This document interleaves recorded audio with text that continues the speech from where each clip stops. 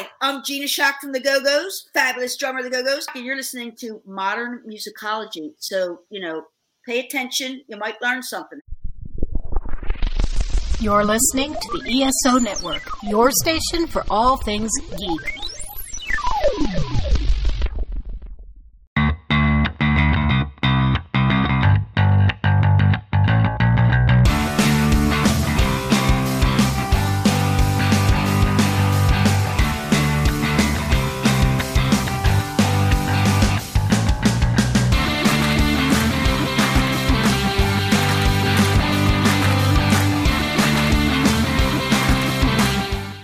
Hey, music fans, what's up? Welcome to Modern Musicology. My name is Alan, and with me I have DJ and journalist Rob Levy. Sup? Music connoisseur, bass player, and guy from London, Anthony Williams. Good morning, good afternoon, good evening. And solo artist, former Aquanetta's drummer, and bird enthusiast, Stephanie Seymour. Hello, everybody. And I don't know why I went into a weird accent when I did all that introduction, but hey, there it is.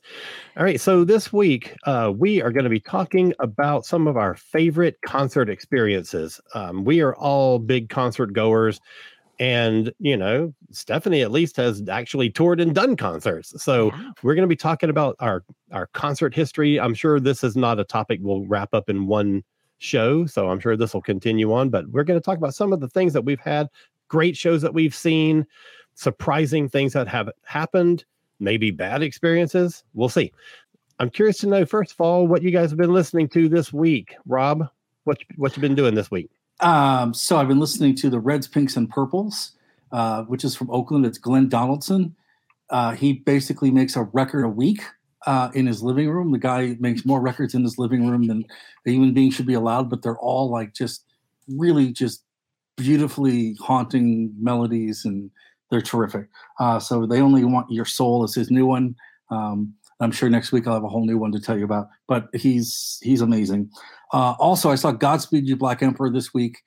So to get ready for that, I listened to their recent album, Luciferian Towers, and it's, very sort of dense. It's really heavy. I just love what they do with percussion on this record, and heighten the percussion more in this record than they have in a couple others. That's great. And then I reluctantly went into the new Arctic Monkeys album, The Car, not knowing what to expect. And it's really subdued. It's really quiet. It's one of those albums that I love where you listen to it and you go, there's not a single on that record, right? And so that's what I love about it, is there's nothing that stands out as like a single. And as a whole sort of album, it's very interesting. So that's my long and short of what I've been listening to.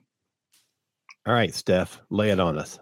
Okay, well, the main thing I've been listening to is Arcade Fire's new album called We.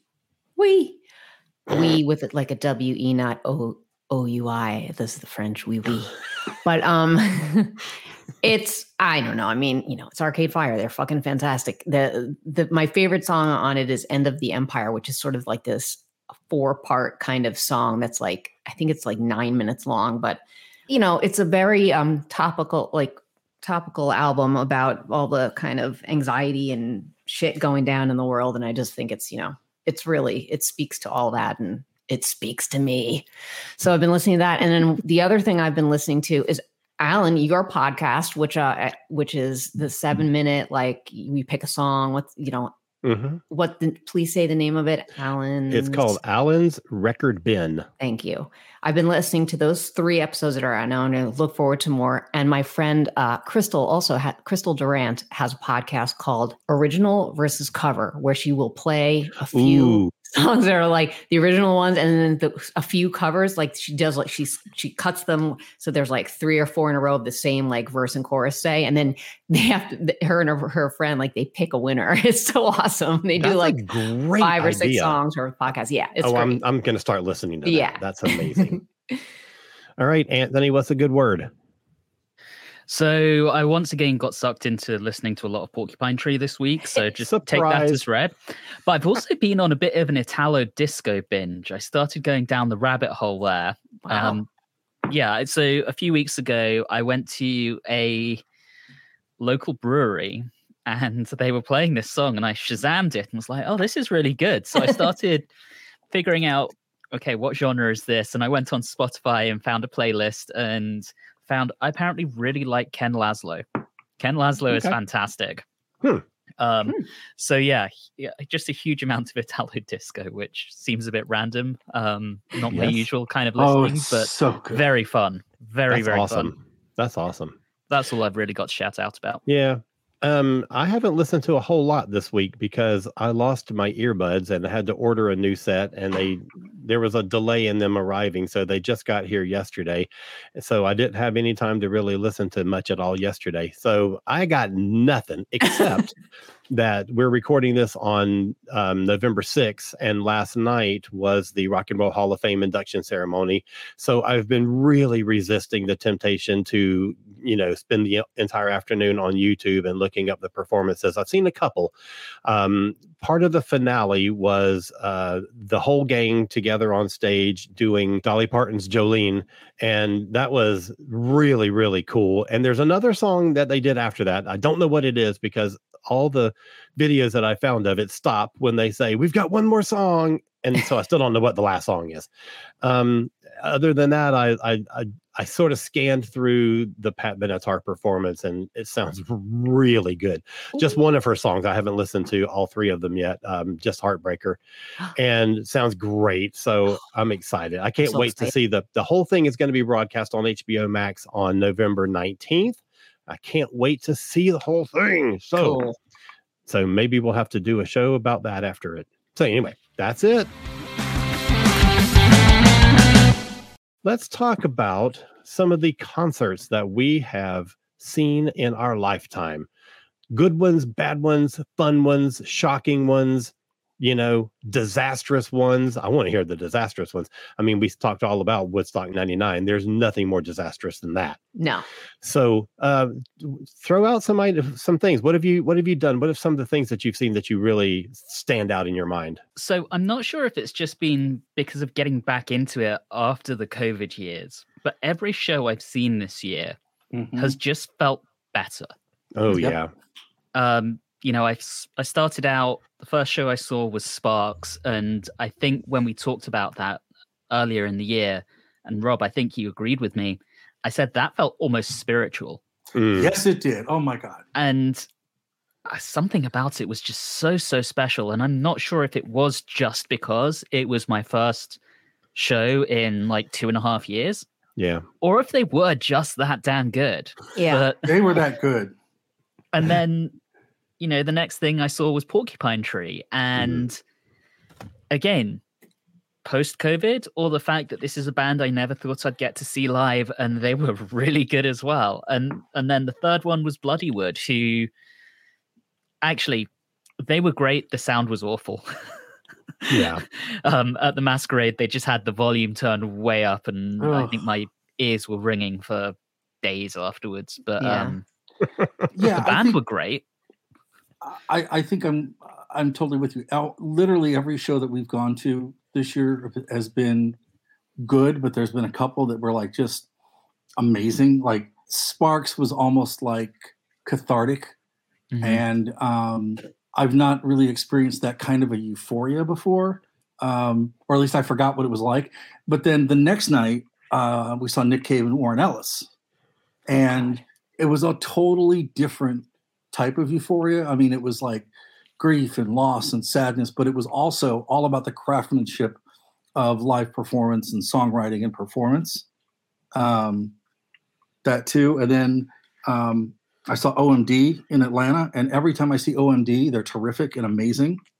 And their live show, it's like I don't know where it came from, because I saw them in the early 2000s and it was there, but they've really, like the last 15 years, their live shows have just gotten great. Thievery Corporation, I saw them. Then they brought like 15 different singers with them. So every singer that has ever sang on one of their records came out and sang, just like a rotating group of singers. It was really cool. We saw the Pet Shop Boys in New Order. That was actually good, because neither band has been the first one you think of like a great live band. So yeah, I mean, it's been really good for live music this year. It's been, and even I saw Wet Leg in Atlanta, and they were phenomenal. Just like they were having so much fun. It was great just to see a band have fun. Yeah. Right? Do you think part of it, Rob, is, again, it's coming out of COVID, and most of these bands haven't been on the road for 2 and a bit years. So it's not necessarily that it's just feeling amazing to us, but they're out there getting to do what they love again after an enforced hiatus. I think some of it is that, right? Although some of them have been able to tour Europe but not come to America. So I think some of it is that. I think some of it, though, too, is that, like, okay, we understand that the amount, we're playing fewer dates. So you have to give more bang for your buck because the cities where they're going is shorter. So there's more people traveling for the concert experience now this year. So I think that's part of it. But I also think, too, that some of these bands, at least the ones that are, good and decent, feel like, wow, these tickets are really expensive. We need to make it worth their while for the people coming to see us. Yeah. I almost think there's an added pressure to, like, show up. And right. And to your point, Porcupine Tree played for nearly 3 hours when I saw them. And when they said, this is going to be our last song, people in the audience still went, boo. And Stephen Wilson was like, come on, we've played for 3 hours and we're all in our 60s. It's like going to a Bruce concert. You'll never leave. Oh, my God. Yeah. Yeah, totally true. That's but cool. I think the game is up with that. I think that live music is back. And, having said that, too, please go support your local bands and local bars and support your local cover bands and your local musicians. Give them your money. If you're going to buy a CD at a show from a band that's touring, buy it from their table instead of like Amazon or something so they get the money and, show some love back. All good advice. That's right. But I'm going to take it to the big venues of like Madison Square Garden right now. Because when we're talking about this topic, I just always think of what are the shows that I have like flashes in my memory from that never leave me, that have never left me, even from when I was really young, when I was a kid. I mean, and my obvious number one pick is the Police and Go-Go's concert at the Garden. And that changed your life. It changed my freaking life. So that is, it's why I started playing drums. I can remember being there and remember feeling like the whole Garden was shaking when everyone's jumping up and down. It was just like the most amazing feeling, and just also at that time I was 15. It was just like I was doing something on my own away from my parents. And then, it's like a little independence. I was in New York City and it was just so fabulous. So that's my number one pick. But I have to say there's a couple of venues that I used to go to quite frequently. And one of those was the Ritz, which is now, I believe it's still Webster Hall, but I still think of it as the Ritz. Mm-hmm. And I can think of 2 shows that I saw there that just were mind blowing. One was The Alarm, and Bono came out actually at that show. Oh, cool. And I do remember, like you're saying, the good and the bad, but that was such a great show because they were they were so earnest and mind blowing and powerful. But then I was in the front, right at the front of the stage. And when Bono came out, the whole crowd pushed up ahead and tried to and I was in the front. So I kind of had to get pulled over the guy pulled me over the thing. Wow. And because I was like, I'm going to die, but no. I'm 17 and I'm going to die. But, and also at the Ritz, and you just mentioned him, Rob, Nick Cave. Nick Cave and the Bad Seeds, one of the best shows I've ever seen. I just remember sitting in the balcony, watching it, and just my mind like exploding. I think it was for what was the album with Diana and it was that album. I'm totally blanking. But and before this show, when I saw him on this tour, I had not seen him since Lollapalooza. He's never played here outside of Lollapalooza, and getting tickets to Chicago to see him is just like good luck, right? Right. And I remember at Lollapalooza when I saw him, and it was 78, 79 degrees, and humid as hell. And he's got the whole full black outfit on, and it was still great. It was only I think an hour and 10 minutes set, but it was really good. And that was back then, he's never been bad, I don't think. And I remember the other thing I remember too is during the pandemic, I watched a lot of streaming concerts, right? And I remembered the first one out of the gate that I saw during the pandemic was the Nick Cave at the Alexandra Palace concert, with just him and the piano. Yes. And I'm like, okay, this is a man who's lost his son, and it's sad. But I also remember that in the same way that Sparks was very, euphoric for the coming out of the pandemic.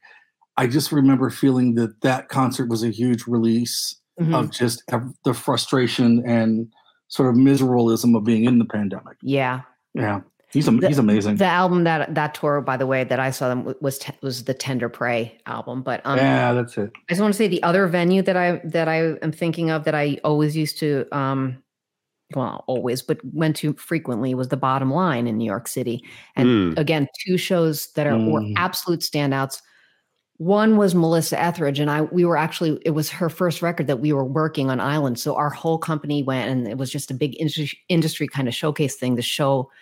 But we were literally, I think people were like on their chairs, like hanging from the rafters. I mean, you think of Melissa Etheridge,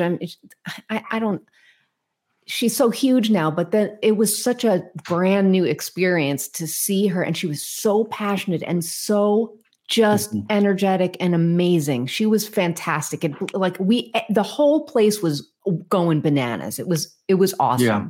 Wow. And the other show that I also feel like people were hanging from the rafters from was the Wendy and Lisa show. Ooh. Just to see a stage full of all women, Carla Azar on drums, it was, and what's Wendy's sister's name? Susanna. Yeah. Just all of them just blowing people's minds, and that was very inspirational too, because on a personal note, that was also the year, that was 1990. And that was when I was recording with the Aquanettas and we were going to go on tour. We maybe had already done that, but it was just to see that and, see those women. It was really moving. Okay. So I'm going to put you on the spot, Steph. Mm-hmm. So I want to know, what was the best show you ever played with the Aquanettas? And what was the weirdest place you ever played with the Aquanettas? Let me answer that second question first. The weirdest, we have a couple weirdest ones, but one was we played somewhere in Florida that was literally that movie Roadhouse, where it was that. And we walked in and we were like, oh my fucking God. There was guys there with beer bottles that they had a net in front of the stage because people would chuck shit. Yep. I've heard so we about were that. This is terrible. So that didn't go so great. The other, which I think I might've mentioned on the show before, but we had 2 dates opening for 9 Inch Nails in Texas. And there was, in the first club, there was no air conditioner. It was the summer. It was about 120 degrees in the club. Oh, and gosh. It was us, then Meat Beat Manifesto, who were great guys, by the way, and they fucking we just love them. They were so awesome. Yeah, those guys are great. And we had an all-night motel party with them in the pool and everything. It was so fun. At least they made up for the shit that we got spit on. We got shit thrown at us. It was just the worst. And then it happened again the next night in San Antonio. Wow. Oh no. This is the worst bill ever. Oh my gosh. As far as the best might have been one of those big radio shows that we did. It was I don't remember the call letters, but it was something in Arizona. We got flown out. It was one of those giant festival things. We played with our friends, the Dharma Bombs, and I don't know, just a whole bunch of bands. It was really super cool because we were, treated really well. We got deli platters and everything all the time. It was one of those giant festivals. So that was cool. Yeah. And also I have to say touring in the Shetland Islands was pretty special and magical, and just doing a UK tour in general was special and magical. Did you get to ride a Shetland pony? We did not, but we wish we did. No, we saw the one tree that lives on Shetland Island, though. There aren't many bands that say that they toured in Shetland Islands. Yeah, it was pretty cool. That's kind of a cool story. Yeah. Thanks for asking. What about you? You guys have played some weird places, I'm sure. I remember I used to be in a band in Florida, and we played at a roller skating rink one time, and that was interesting.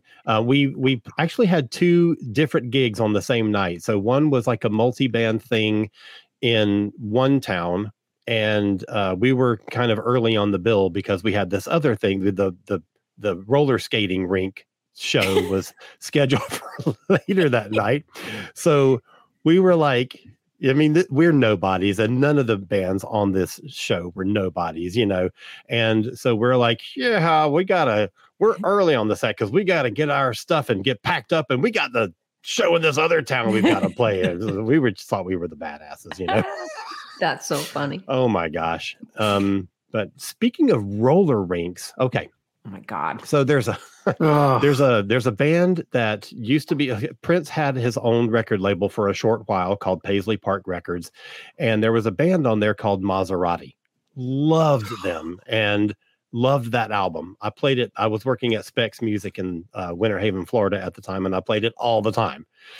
And my coworkers were like, oh God, he's playing that fucking album again. But every time I would play it, I would sell copies of it because people would hear it. They'd be like, I've never heard anything like this. This is amazing. And they'd buy copies. So there was a guy who owned a roller skating rink down the street from the store. And he came in all the time and he bought like whatever the hottest top 10 records were. He would buy the singles, and play him at the roller skating rink or whatever. And he's like, I'm going to book Maserati to come and play at my place. And I'm like, cool. So he gave me free tickets because I promoted it and played the album all the time. And every time somebody asked, I'd say, hey man, these guys are going to be playing at the roller skating rink right down the street. So we get to the thing the night of, and it's Maserati. I mean, I was like so excited. My best friend and I at the time, John, we were like super into this. We go to the show, and I swear to God, there's like 10 people. 10 fucking people at this show. And to their credit, those guys came out on stage fully dressed. I mean, they, looked like they were part of the Prince camp. Put on a hell of a show for the 10 fucking people that were there. I was really impressed with them. But that was just probably the weirdest show I've ever seen. It was like, this guy spent all this money to get this touring band, not a big band, but, they were doing their thing, and 10 people show up at it. It's hilarious. This isn't so much a bad experience, but one of the strangest experiences I had was back at the end of 2006. I went to see Iron Maiden play 2 nights running at Earl's Court. I went to both shows. And the first night, something blew behind the scenes and completely cut their sound. And apparently when they all came back on, they explained like there was this giant cable that apparently caught fire. And nice. So there was about 20 minutes of the show where they couldn't play anything. There was no sound, and they were just messing around on stage. A couple of them did a silly little jig, and then someone managed to procure a soccer ball, or as we would call it back home, a football. Of course. And Iron Maiden just for about 20 minutes had a kick around on stage. No. While they waited for someone to fix the sound. That's so awesome. You were watching sports instead of music. Wasn't quite what I was expecting to see in that show. But Steve Harris, their bassist, is a huge, huge football fan. So I'm not really surprised that someone had a ball backstage and that they could just have a bit of fun and keep us vaguely entertained while someone fixed the sound system. Wow. And then someone replaced the faulty equipment, and they just continued with the show like the consummate professionals that they are. That's really cool. That is. That sounds hilarious. There was actually Rush. I used to go, they would always come to Lakeland Civic Center, and they would play 2 nights. Usually they would book 1 night, and then it would sell out immediately, so they'd have to book a second night. So I would go 2 nights. I only did it twice, I think. I would go 2 nights. I'd go 1 and sit with friends and watch the show. And then the second night I would go and sit kind of behind and just watch Neil Peart do his thing. Man, that was an amazing experience. Yeah. Just to watch him and having already seen the show, you don't have to worry about, what songs they're playing. You don't have to worry about, they're projecting this on the screen behind the laser show, any of that stuff. I could just look at Neil and watch what he's doing. And that was unbelievably cool. I had something sort of similar. Galaxy 500 opened for the Cocteau Twins at the American Theater here on that last Cocteau Twins tour. And I was also Rough Trade had set it up so I could interview Dean Wareham. So I did an interview with Dean and got that done. And I was leaving. And when I was leaving, Elizabeth Fraser from the Cocteau Twins was doing her sound check. Oh. So on the side of the stage, in the dark, except for a spotlight, is just her singing all by herself. That's like my dream come true. I sat there for like 20 minutes and I was just kind of mortified and I didn't move. And I didn't even see her come off stage. And she's like, "Oh, did you like that?" And I'm like, "Yeah." So that was good. That was a hoot. Holy mackerel. And then while nowhere as neat as Steph World here, but so Ladytron did a tour of America and they played a show here. And I got a call from the venue about a week out. It's like, they don't have an opener. I'm like, okay. It's like, so they just said, find a local DJ to do it. So we slotted you. So I had a 45-minute set ready to like actually go on it's one thing. It's sort of an insult to musicians really, because musicians hone their craft and I just go out with this big little thing and press buttons and move things. It's totally right. I had 45 minutes of stuff ready and then they were like not at the venue. So then I had to do another 25 and I did not have that planned. So that was fun. I do remember I played the theme from SWAT that night. That was fun. And then when I left, they were on the side of the stage like, "Oh, that was really great." I'm like, "Oh, okay. Thank you." And then I got, they asked for my info or whatever, right? I'm like, "Sure, whatever." And then about 2 months after the tour ended, I got this like limited edition print thing they were selling on the tour and they all signed it. And then they wrote me a nice little note saying, "Thanks for doing that." So that was pretty cool. Oh, that was sweet. That is nice. I do remember as well seeing the Pogues, which is still in my top 5 on the If I Should Fall from Grace with God tour. Who got you tickets? I was just about to say this woman named Steph got me tickets. And I remember telling you this. I got the program book signed. Well, everybody was freaking out because everybody got it signed, but they couldn't get Shane, right? And I was like finishing talking to Daryl Hunt, and he goes, "Oh, you don't have Shane?" I go, "No." He goes, "Let me go find him." So I'm like, "Okay." He goes, "Don't move." So he comes back. Shane MacGowan, was so drunk he was leaning against the door frame. That's weird. Just kidding. And somebody was holding him up at the same time while he was leaning against the door frame, right? And then Terry Woods gives him a pen, and then he's like, "Shane, you have to move the pen," right? And so Shane's like, and surprisingly, you can actually read the autograph thing on it. And he's like, "I'm very sorry. I've had a little bit to drink." By his standards, it probably was. Yeah, right, exactly. Yeah. And then that's funny. So that was great. And that's then cool. The next time they came through with Shane MacGowan and the Popes, he was so drunk that they gave him a spittoon on the side of the stage. And he'd sing a song and then go throw up and then go back up. Oh, no. Wow, that's not good. That sounds pleasant. Westerberg, we saw the Replacements. Steph, I think I told you about this because I was so giddy the next day. Mm-hmm. And Paul Westerberg threw his back out or something. Something was up with Westerberg. I don't think he was drunk, but he hurt his back, right? Halfway through the show. So he lay on the ground with the guitar, and somebody who was one of the sound tech guys turned the mic down, and he's lying flat on his back and singing and playing for the show. That was pretty cool. Wow, that is pretty cool. That's good on you, right? Because, gee, you could have just walked off stage or hobbled. Right. Yeah. So I think the only story I have about a frontman being almost too drunk to play the show was 2009. I went to one of the Marillion weekends in the Netherlands. And, it's like a big 3-day thing. And they put up the fans in a local holiday resort, and it's all inclusive, your food, your alcohol. Well, I think alcohol was extra, but the Friday and the Saturday shows went great without a hitch. And then we're all in the tent waiting for the band to take stage on Sunday. And suddenly we hear a voice over the tannoy asking for someone to get, come to the back of the stage or the sound desk or wherever it was. Turned out this guy was the singer of a Marillion tribute band. And apparently what had happened was Steve Hogarth had spent the day drinking with fans.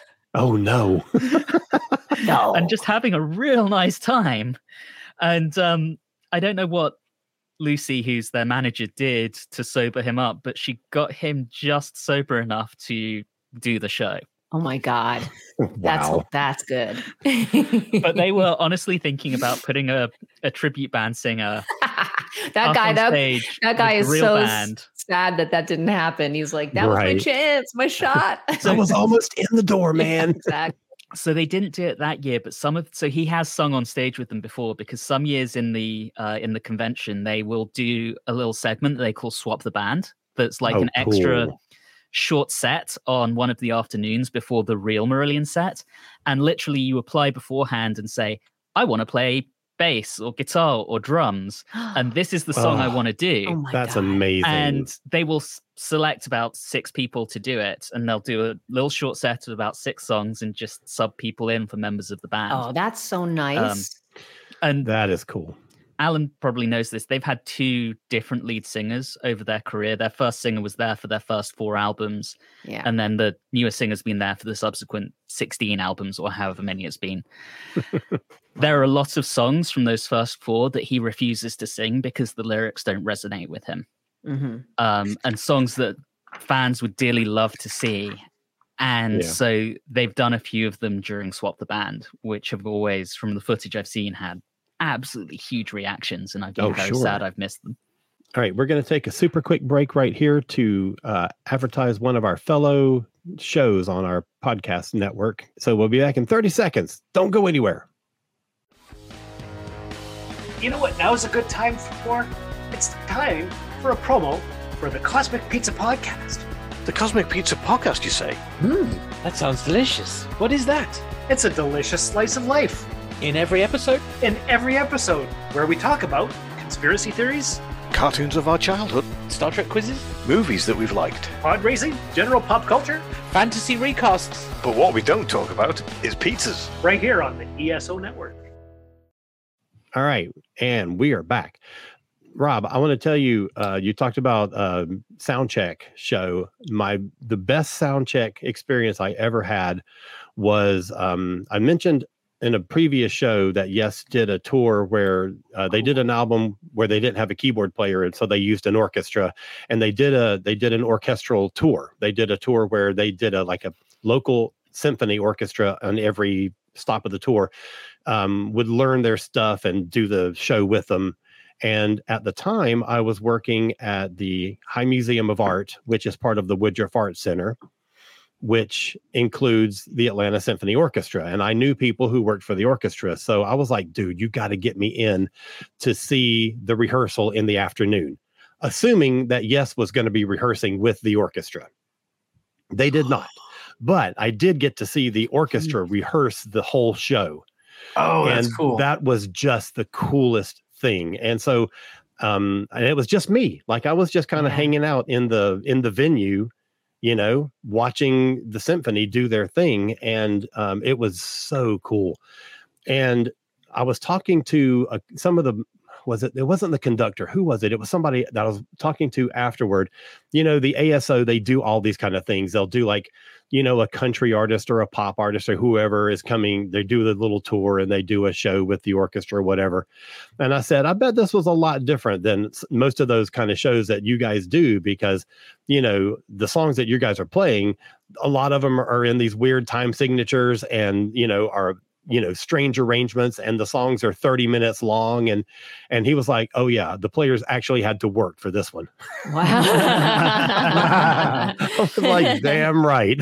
That's funny. Because they were playing their really amazing, Ritual, which is a 30-minute, really intricately orchestrated song and stuff like that. And it was just incredible. Your story is reminding me of some weird tangent of Bittersweet Symphony by the Verve, and that's actually one of my all-time favorite. Well, I've seen the Verve so many times, just because I used to work their records, but it's amazing when you get to work something that is like your favorite stuff, like we used to work U2 album and they're one of my favorite bands too. And that's of course some of my favorite shows of all time. I don't think I could ever pick one, but anyway, the Verve played, there was one super memorable show that they played downtown in New York City at a church. It was actually, it was an old church that they played in, that was converted to a venue. And it really was like a religious experience at the church, seeing the Verve, because they like transported everyone to this whole other world. If you've ever seen them or heard them, I mean, really seeing them live is something different than listening to the records, because it's like, so like it's like you're in a trance, or that they work the audience into this kind of trance-like state, and it's just takes you away. So that was one of the most favorite shows of all time. But I did mention U2, and I have a funny story about when I was probably like 16 or 17, and I had scalped like the best tickets for the show. I was probably like the second or third row.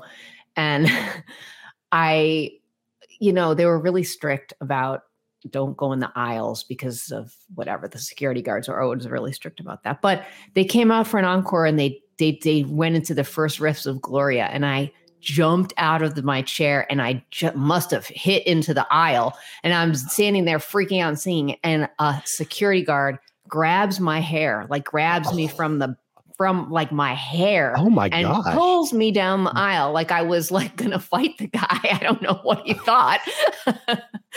And just like drags me. I'm like, no, but my friends. He's like, nope, you're coming with me. And I had to go sit like in the back, like I was putting in the corner, like in a school or something. It was Did like, he put a dunce hat on you too? yeah, I mean, it was so God. terrible. And thank God it was the encore, because I would have been so pissed to have to pay like, $200 for front row tickets, which by the way was a lot of money then. It's a lot of money now. Yeah, it is. Yeah. So that was $200 to see anybody, even now. Yeah. You were mentioning some weird band experience. I just have one that wasn't that great, just because they were boring to me. I love the Cars, and I just love all their records, but there was no reason, I guess, to go see a Cars show, because it sounded like they're playing their record, and they didn't do any. It was like, I remember seeing them it was in Queens it's like the Arthur Ashe Stadium now. Yeah. But God, what a fucking boring show that was. They sounded great, but boy, oh boy, they were boring. Yeah, I've heard that about them. Yeah. The only time I've ever seen them was on Live Aid, watching the video. It was all right. Steph, you mentioned a special venue, and that's one of the things I wanted to touch on before we wrap up tonight, is kind of iconic venues and almost strange places to see certain bands. I mean, I saw Judas Priest at the Fox Theatre here in Atlanta, which is, a very picturesque, beautiful theatre. Yeah. Mm-hmm. And that seemed a little surreal, seeing a heavy metal band there. Mark Knopfler at the Royal Albert Hall, that was really, really cool. My cool. gosh, I bet that was amazing. Yeah, and he's phenomenal as an artist, and that's a show I always go to with my mother, because she's a big Dire Straits fan. I've seen him several times, always with her. And actually also Judas Priest at the Royal Albert Hall. There you go. And Steve Hogarth, Marillion singer at the Union Chapel in London. That was, to your point, Steph, seeing an artist at a church is a very spiritual and almost religious experience. Yeah, I saw Tom Jones at the Limelight when I lived in New York, and he was the early show. It was like the 8:00 show, and then the Inspiral Carpets was the late show. It was like both of them the same night. It was really weird. Wow. Jarring to have both of that.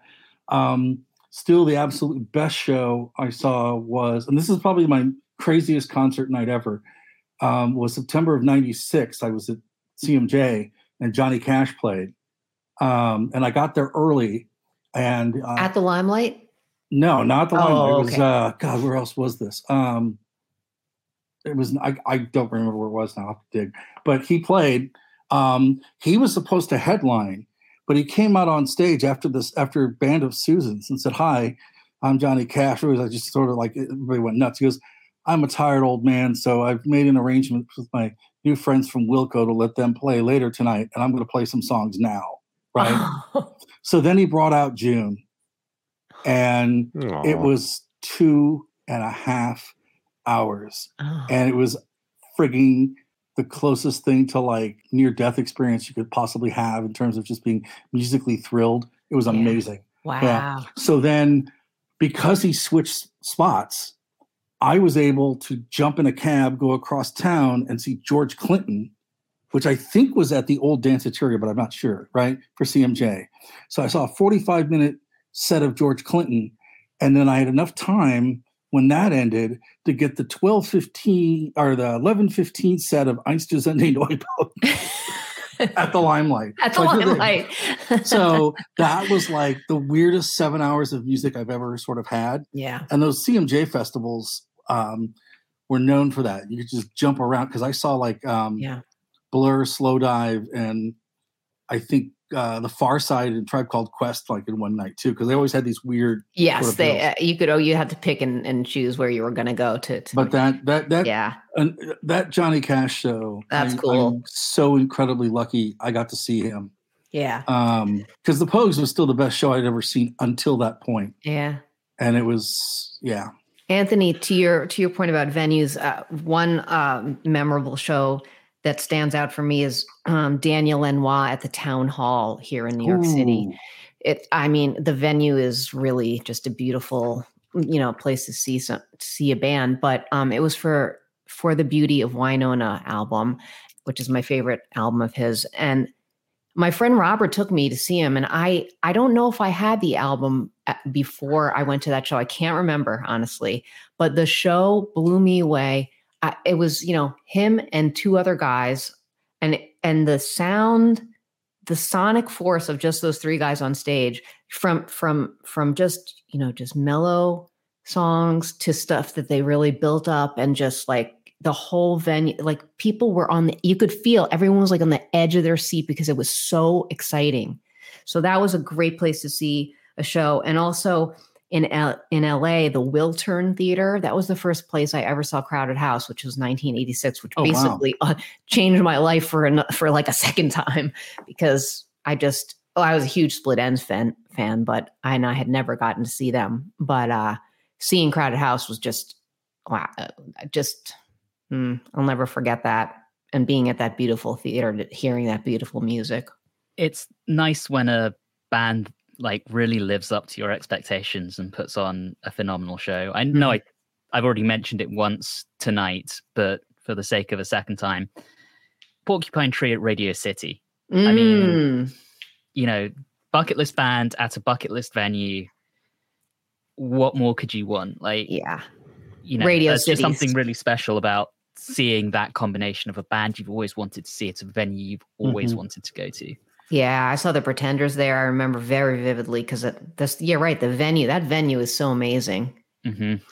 My only bucket list venue really is Red Rocks. Oh, I've been there. Yeah. Oh, I knew you had. I just had a feeling that you had been there.